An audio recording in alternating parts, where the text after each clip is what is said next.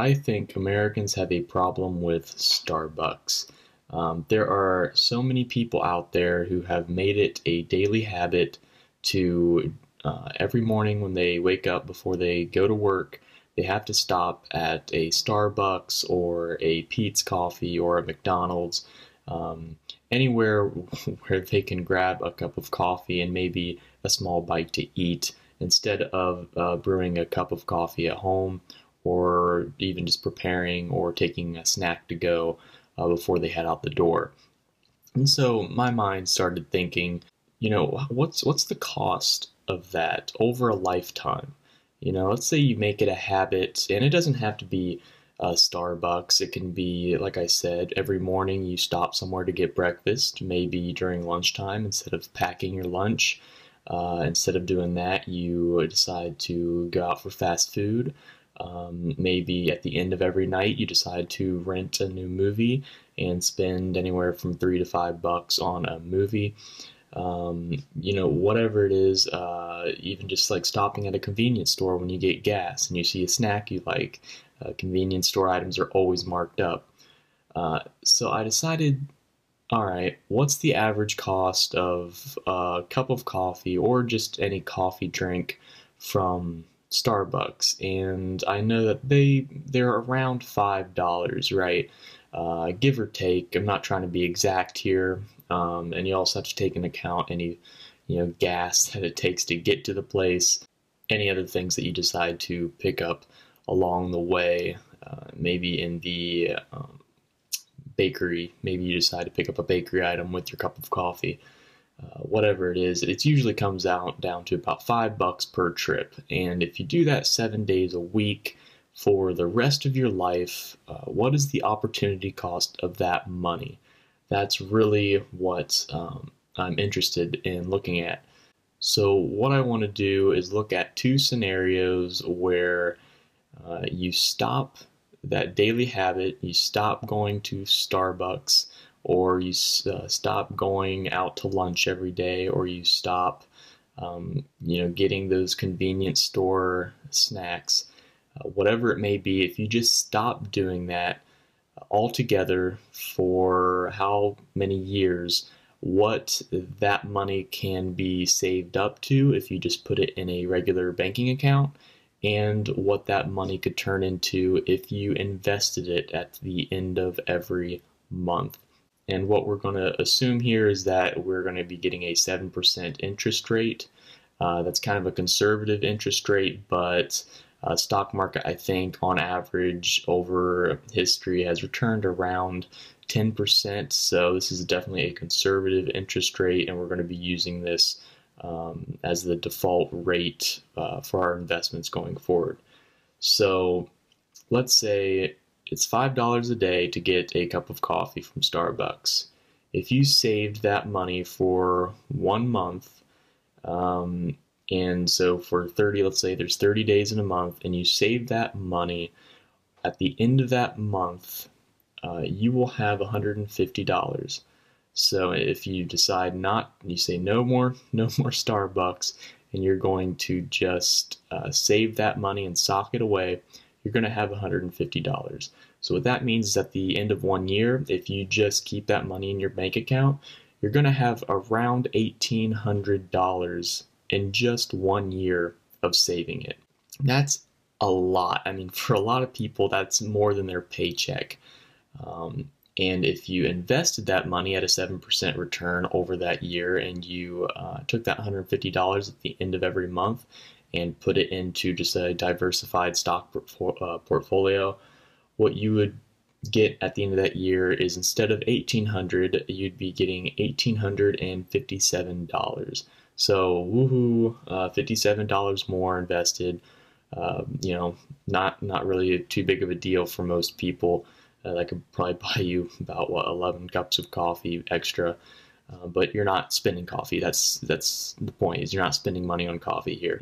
So let's look at the time frame of 10 years. So if you didn't buy any Starbucks coffee for the next 10 years, and instead you just put that money in your bank account, let it sit there without any interest, how much would you save? And simply, you would take the 1800 times 10. You've got $18,000 over a decade of not doing that. For many people on minimum wage, that is a yearly salary for many of them. For many Americans, that is what they make in a year. So over 10 years, that's how much you're saving. But now let's look at what happens if at the end of every month you invest that in a diversified portfolio. And after 10 years, if you invest that $18,000 instead of just letting it sit in your bank account, then you would have $25,657, right? So you'd have a little more than $7,000 more over those 10 years, putting that money away every month. And this just gets even crazier when we decide to double that. Let's say 2 decades, 20 years, right? 20 years, you decide to save that money, put it in the bank account, you're going to have $36,000 saved over 20 years. That's a pretty big amount of money. Now, over 20 years, it might not seem like that much, but if you invest that, right, at the 7% return over 20 years, 2 decades, that money, instead of being $36,000, is going to accumulate to $76,130, which is twice what you would have got just saving it. That's over 20 years. So you can think, all right, you're getting close to the 6 figures in savings right now, just not buying that cup every day.